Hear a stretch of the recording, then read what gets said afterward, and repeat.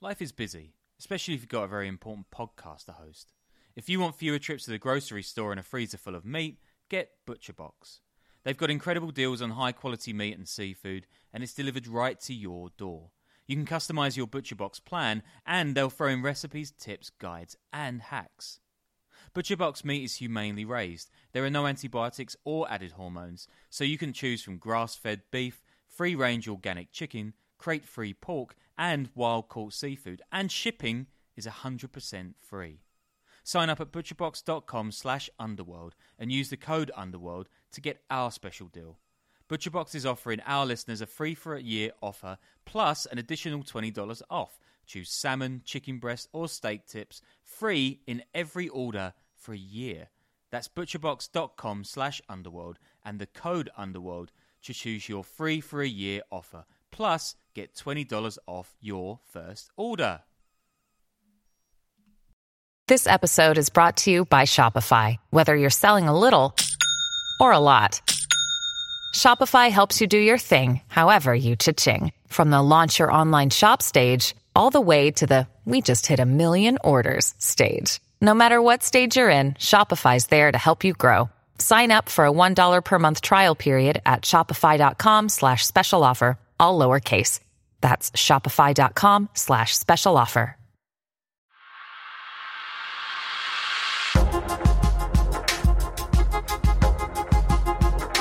Welcome to the Underworld Podcast, where we dive into the secret world of the underground and organized crime groups and things of that nature. I am Danny Gold, and I'm here with Sean Williams, and we have an episode today on the Yakuza we're going to be bringing you. But first, I think we have an update, yeah? Yeah, we got some comeback on our first episode. Remember Arkan's ice cream parlor? Yeah, ice cream stand, yeah, I do. What the hell it was? Yes, I do. Yeah, so someone got back to us about that. They said that their parents were diplomats in Yugoslavia at the time, and they said that this place, it was like visited by groups of men dressed in traditional Serbian outfits, and at night they parked their vans and armored vehicle by the ice cream shop. So it's just as shady as you might think it was. Do we have a verdict on the actual ice cream itself, like whether it was good or not? What kind of flavors they had, things of that nature? I got nothing on flavors, but I quote, "The ice cream was good.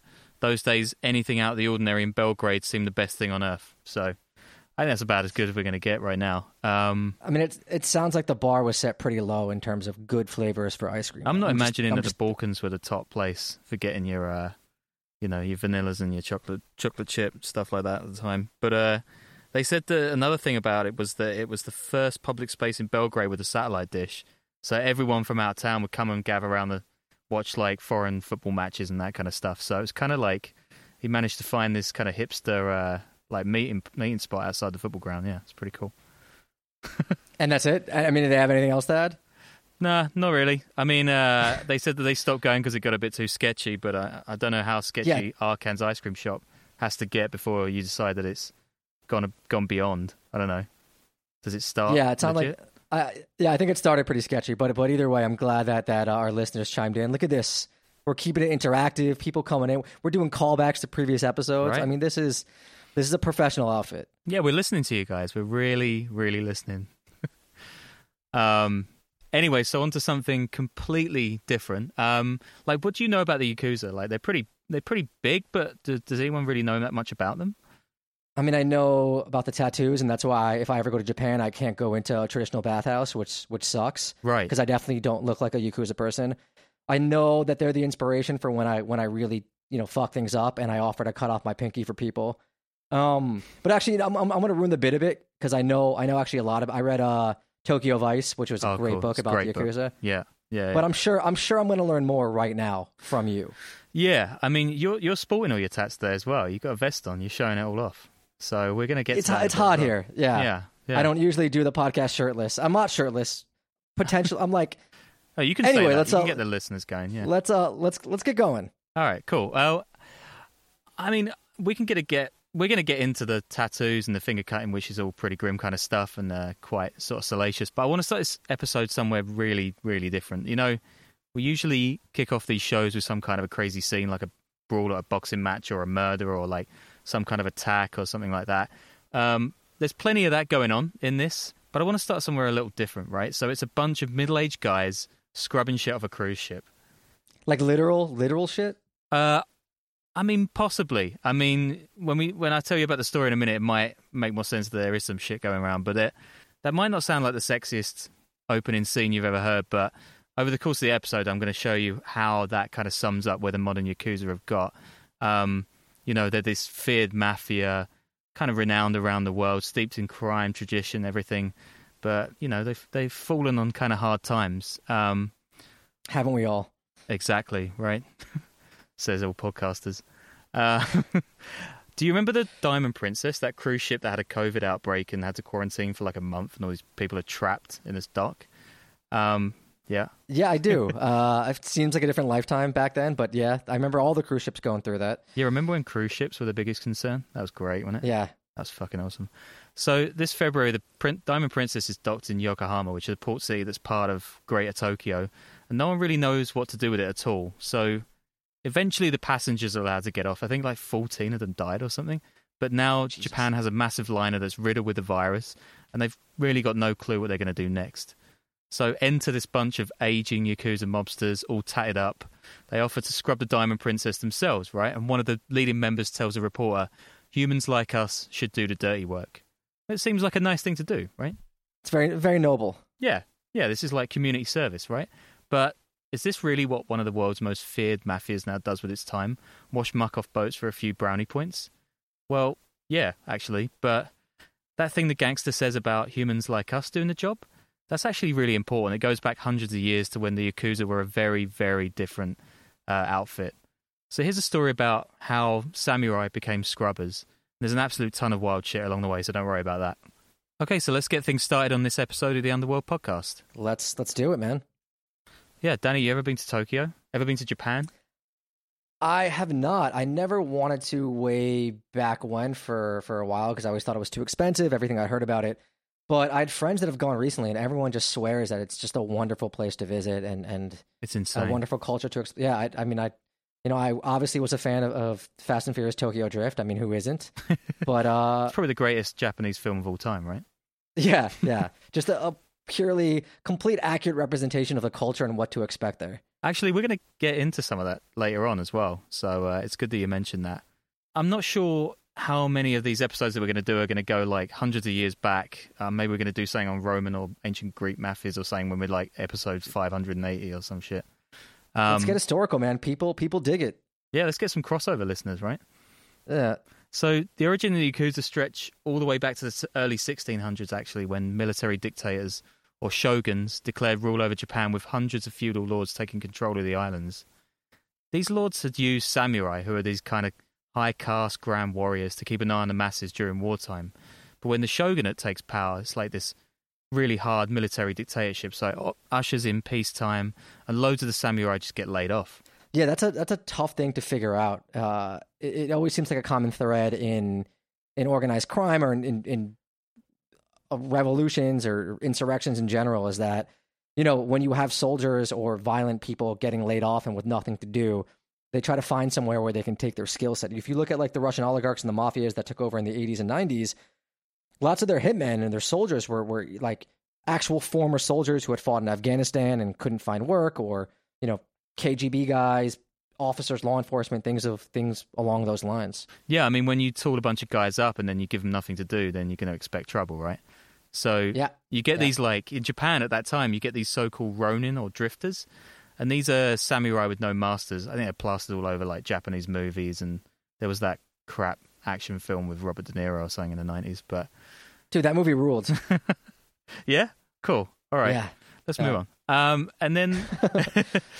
And then, so instead of sitting around all day and getting wasted, right, they form their own groups, and these are called Hatamoto Yako, or servants of the shogun. By the way, I'm going to butcher loads of Japanese in this episode, just beware. I think that's one thing that we can promise viewers is that, like, listeners, is that every episode we will just completely mispronounce just a ton of terms. It's not we're not insulting anyone here. You just deal with it. It's going to happen. It's all good. They call themselves the servants of the shogun. You might have seen the wild battle dresses of samurai in films or museums, and these groups carry on the flame. They wear crazy, colourful outfits. They use these long katana swords, and they give themselves names like the All Gods Gang, which is pretty good by all accounts.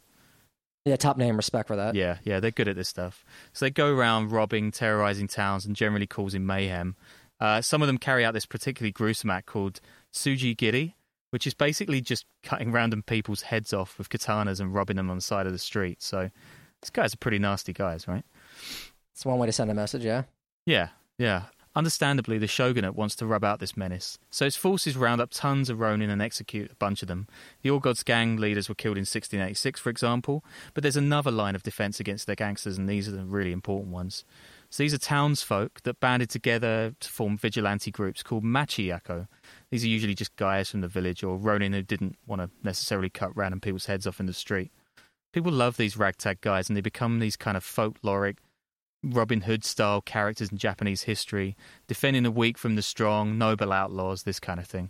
Wait, so these guys banded together to fight against the unemployed samurai? Yeah. These are kind of like just these neighborhood watch guys that are going around making sure that the Ronin don't clatter through and kill everyone in sight.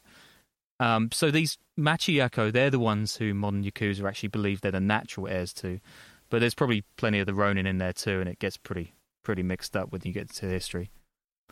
So fast forward about 100 years, and Japan is still run by these really restrictive feudal overlords. There's really very little protection for people beyond the state.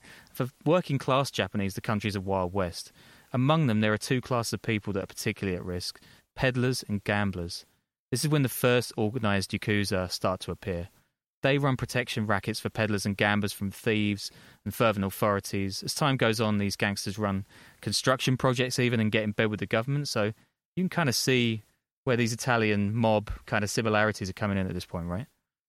Yeah, it's kind of a typical story, but it's interesting, man. I didn't know any of this. It's fascinating. Yeah, these guys are kind of like just low rent racketeers come good, and they keep on, and thanks to all these hazy tales and noble fighters, the Japanese Mafia, as they're kind of banded together now, is able to paint itself as this higher-minded force, fighting for the people even when they're fleecing them for personal gain themselves. So there are tons of fable-like stories of Robin Hood-ish gangsters fighting evil authorities, and they're steeped in rigid Japanese concepts of tradition and honour that are going to come in way, way, way later in this story. There's a bunch of good ones, but my favourite is definitely this guy who, air quotes here, like broke celibacy during a sword fighting class, then cut his arm off to say sorry. So that's a hell of a danger wank right there. What the hell are you talking about? Can you just explain what you just said? There's a story, right, of this guy. He's like one of the members of these groups, and he's taken a sword fighting class, and it says that he broke celibacy during the class. I mean, maybe he was screwing someone else, but I'm guessing he was just sitting there having fun. But then to say sorry, he cuts his own arm off with his sword. That's a fucking bizarre story. But yeah. All right, moving on. Yeah. So there's a caste element to this as well, right? So a lot of these Yakuza come from this caste called the Burakumin, which is basically Japanese version of the Dalits or Untouchables in India. They often wind up doing things nobody else wants, like butchery or grave digging. A lot of them live in squalor, and by the mid-1800s, there's about 500,000 of them in a country of 33 million people. Yeah, I didn't even know there was a caste system in feudal Japan. Yeah, it's like rigid, and it carries all the way through to today as well. There's a load of people who think that they're like the natural heirs of these untouchables, and as we're going to find out, they kind of turn it around and use it to their own advantage a bit. But for these guys, yeah, the Yakuza is a way to get out of poverty, right? It's something to do outside the system, kind of screw the government kind of thing. Social mobility, same as in Sicily, right? Even today, around half of all Yakuza members identify with the Burakumin, though there's probably a lot of folklore thrown in there too, like with the Machiyako stuff. But they're really good at stories, these guys. And that's partly why you get that Yakuza gangster telling the reporter he's cleaning the Diamond Princess because no one else will. They'll do the dirty work the cops or state won't. It's a PR campaign. And they've done it before, during earthquakes and even the Fukushima disaster. Yeah, it's pretty brilliant, actually, when, it's handing out turkeys in the projects when you're the guy who runs the drug trade there at Thanksgiving, or even the Hezbollah method of providing social services when you're starting out, just to show that you're more than just criminals or militia or anything like that. Yeah, like painting the churches in Medellin kind of stuff. It's like, But we've got a lot of stuff to get through till we get to the Corona stuff just yet, thank God. I want to also say at this point, a lot of information in this pod comes from two fantastic sources, right? So one is David Kaplan's Yakuza, which is basically a Bible of information on the group. And this is essential reading for anybody who wants to know more beyond this episode. I also got a bunch of cool stories from the History of Japan podcast, which did a 2-parter on the Yakuza, I think, like a few years ago, and that's really great. But going back to the history, let's actually clear up what Yakuza means. So you know how some Yakuza come from that gambling cast, right? There was a cast of just gamblers, which is pretty. I mean, that's pretty cool. Yeah, I mean they're all just trying to make $1, right? Just trying to get by, so they'll band together. Kenny Rogers cast. Yeah, these guys, they call themselves the Bakuto, and for much of Japan's history, gambling's banned, hence the trouble they often get into, right? So one of the most popular card games is called Hanafuda, a bit like Baccarat, apparently. Combination hand of 8, 9, and 3 was the worst you could have, and they spelled out Yaku and Za, which is also shorthand for gambler or, worse, good for nothing. And that's stuck with them ever since. I kind of like that. So it was just, they're just like, hey, we're these guys that are on the fringes of society, good for nothing, wastoids, and then like we're the Yakuza, and this is what we're gonna do, and we're gonna make our own destiny. Like I kind of dig that. I'm buying into the folklore, man. I'm with it. Yeah. I mean, you might identify with them a little bit less later on, but certainly at the start they seem like pretty cool guys, right? I mean, they've got a story behind them.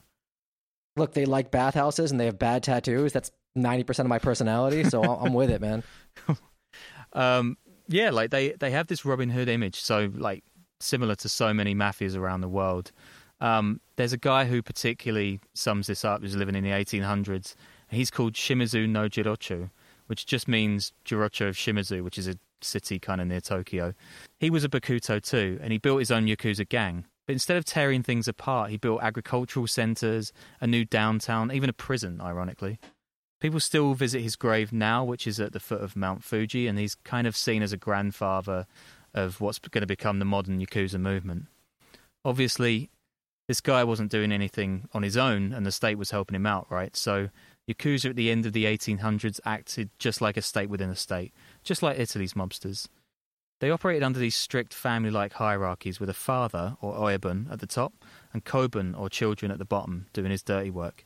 In between, there's capos looking after admin, legal, accounts, all kinds of stuff like that. It sounds like they're pretty organized as far as, and efficient as far as organized crime groups go. Yeah, they're like super, super efficient, super pyramidal structure. And this is a big reason why the authorities haven't been able to clean these guys up, because they haven't really got the laws to deal with organized crime in Japan, even now. So God knows what it was like back then. Initiates into these Yakuza gangs back then, they would normally do a ceremony with the father involving toasting sake and doing a blood bond. So seeing like a lot of similarities here with the European gangsters.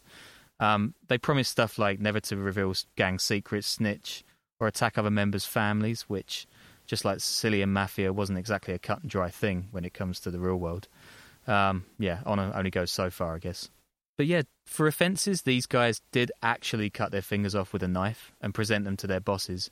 It's called yubitsume, and it goes back to when losing a finger would mean you couldn't grip your sword as well in battle, which is another shout-out to the samurai, of course. You usually lose the pinky first, but in 1993 the Japanese government found that 15% of Yakuza had more than one missing. I feel like if I was Yakuza, I would be down to my toes by now. Like I'd be running out of options. Yeah, I mean, are there people there who are missing every finger on like one hand? You got like no ears, maybe a couple toes too. Nose. Yeah, and like, I mean, I guess you're going to be taken off hitman duty if you've got like a thumb, right, and nothing else. I don't really know what you're doing at the point at which you lose like 3 or 4 fingers, right? Do you just give up, call it a day, and take a pension or something?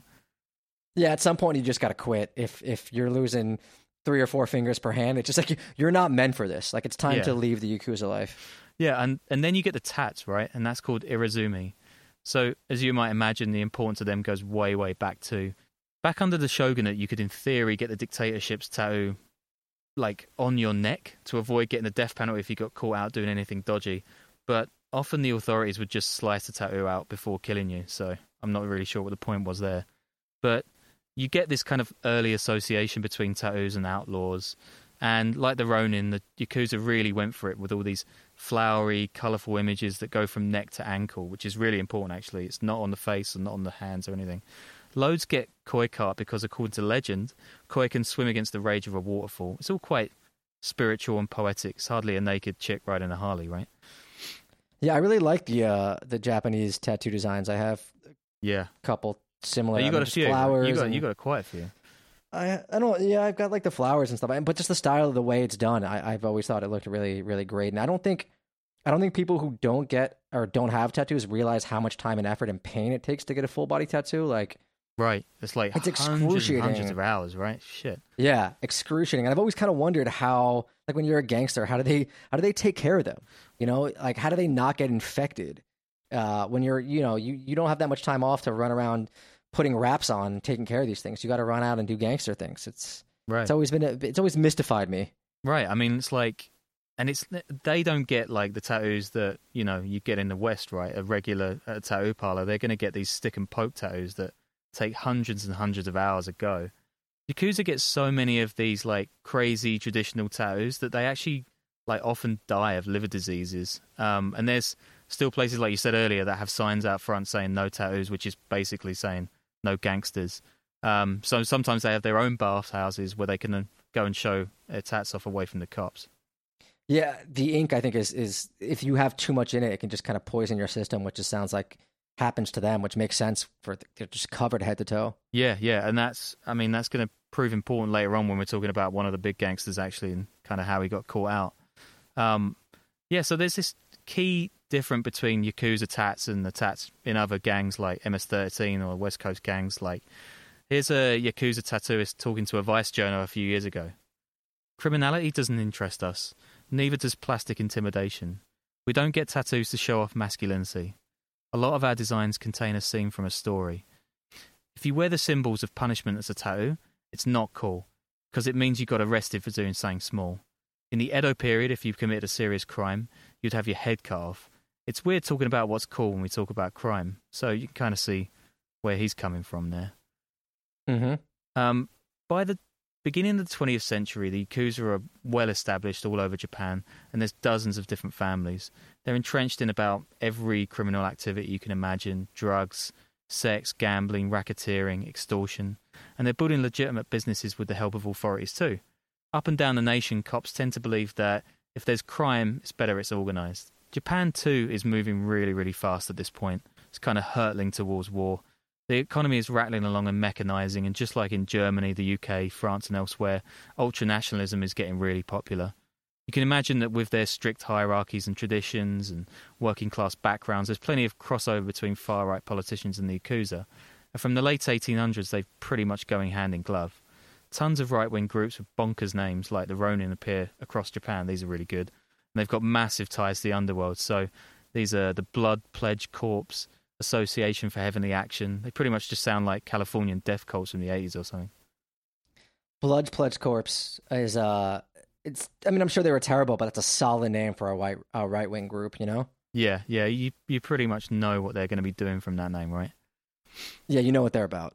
So there's this one group that kind of stands up above all of the others, and it's called the Dark Ocean Society, and it's made up of 300 Yakuza, and it's responsible for the assassination of the Queen of Korea in 1885, and that eventually leads to Japanese colonization of Korea in 1910, and that's one of many moves that's going to send the world tumbling into global war. According to one source at the time, quote, Yakuza groups were incorporated into early Imperial Japan's political machine. Shit's getting serious, basically. So wait, they were crime groups or a wing of the government or both? These are like freelancers, but they're just so in with the government at this point, there's pretty much no telling them apart. And especially the far right, who they kind of stay close to for decades and decades afterwards as well.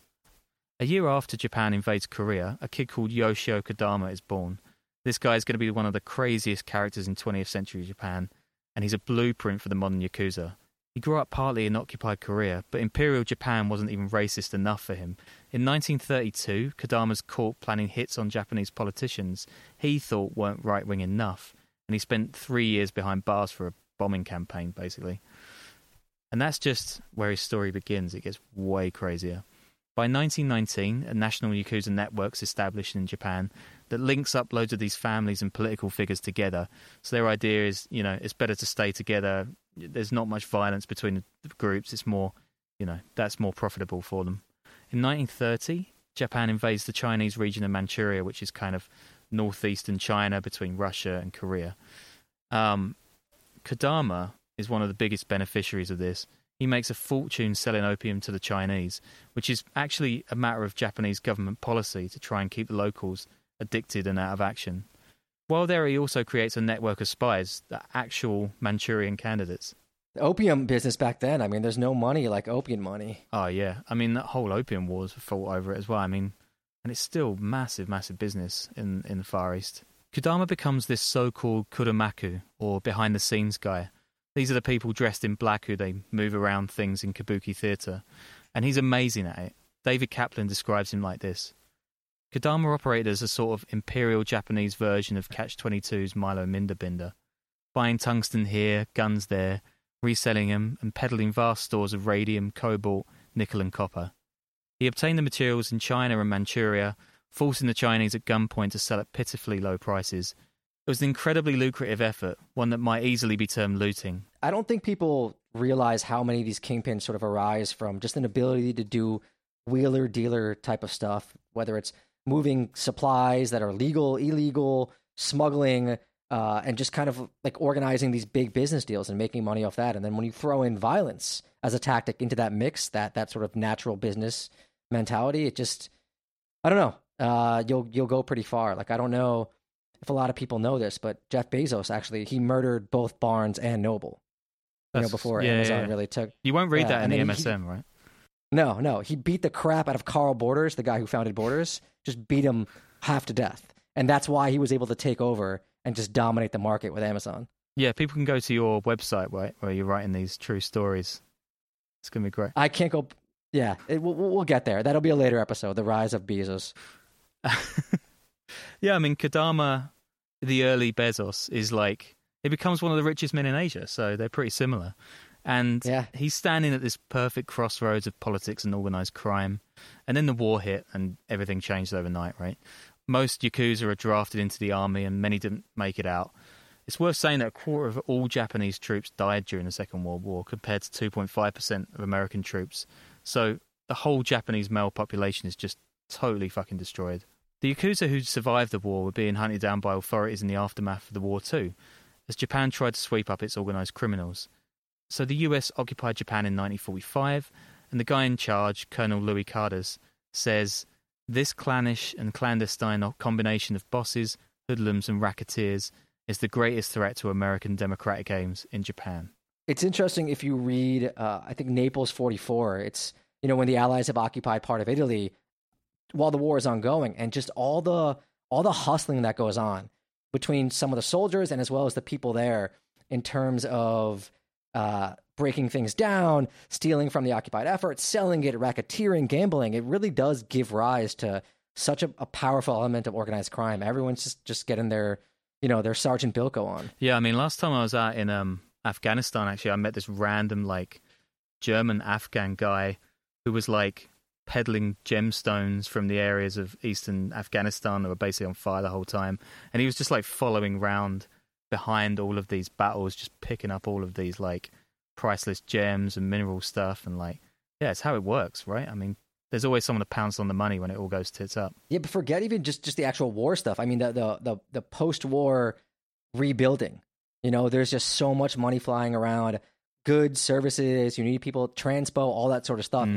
It's wide open for someone to step in and just make a ton of money off of. Yeah, and that guy is going to be Kodama big time.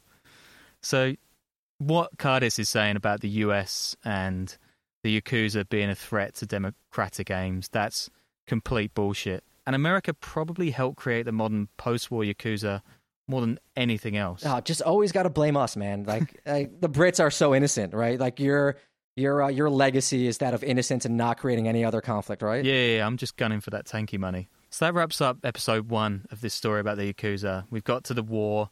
Everything's going batshit crazy.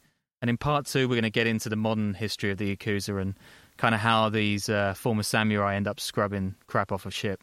Yeah, we're going to break this up into 2 episodes, 2 shorter episodes. We'll release them all. I mean, the next episode will be released, I think, at the end of this week. So let us know whether you like this better, what you think of it, because when we have longer ones, we're trying to figure out what to do. But yeah, thanks again for tuning in to the Underworld podcast. I want to thank our audio producer, Dale Eisinger, who's been doing a fantastic job making sure this thing runs smoothly and editing out all the mistakes that me and Sean constantly make as we do this. Many. Yeah. Once again, you can hear us. Obviously, if you're listening to us, you can hear us anywhere. But the Patreon is patreon.com/the Underworld podcast. It'll keep us going. We have bonus episodes up. And all other sorts of goodies that you can get there. But yeah, thanks again for listening, and please tune in later this week for part 2 of our Yakuza episode.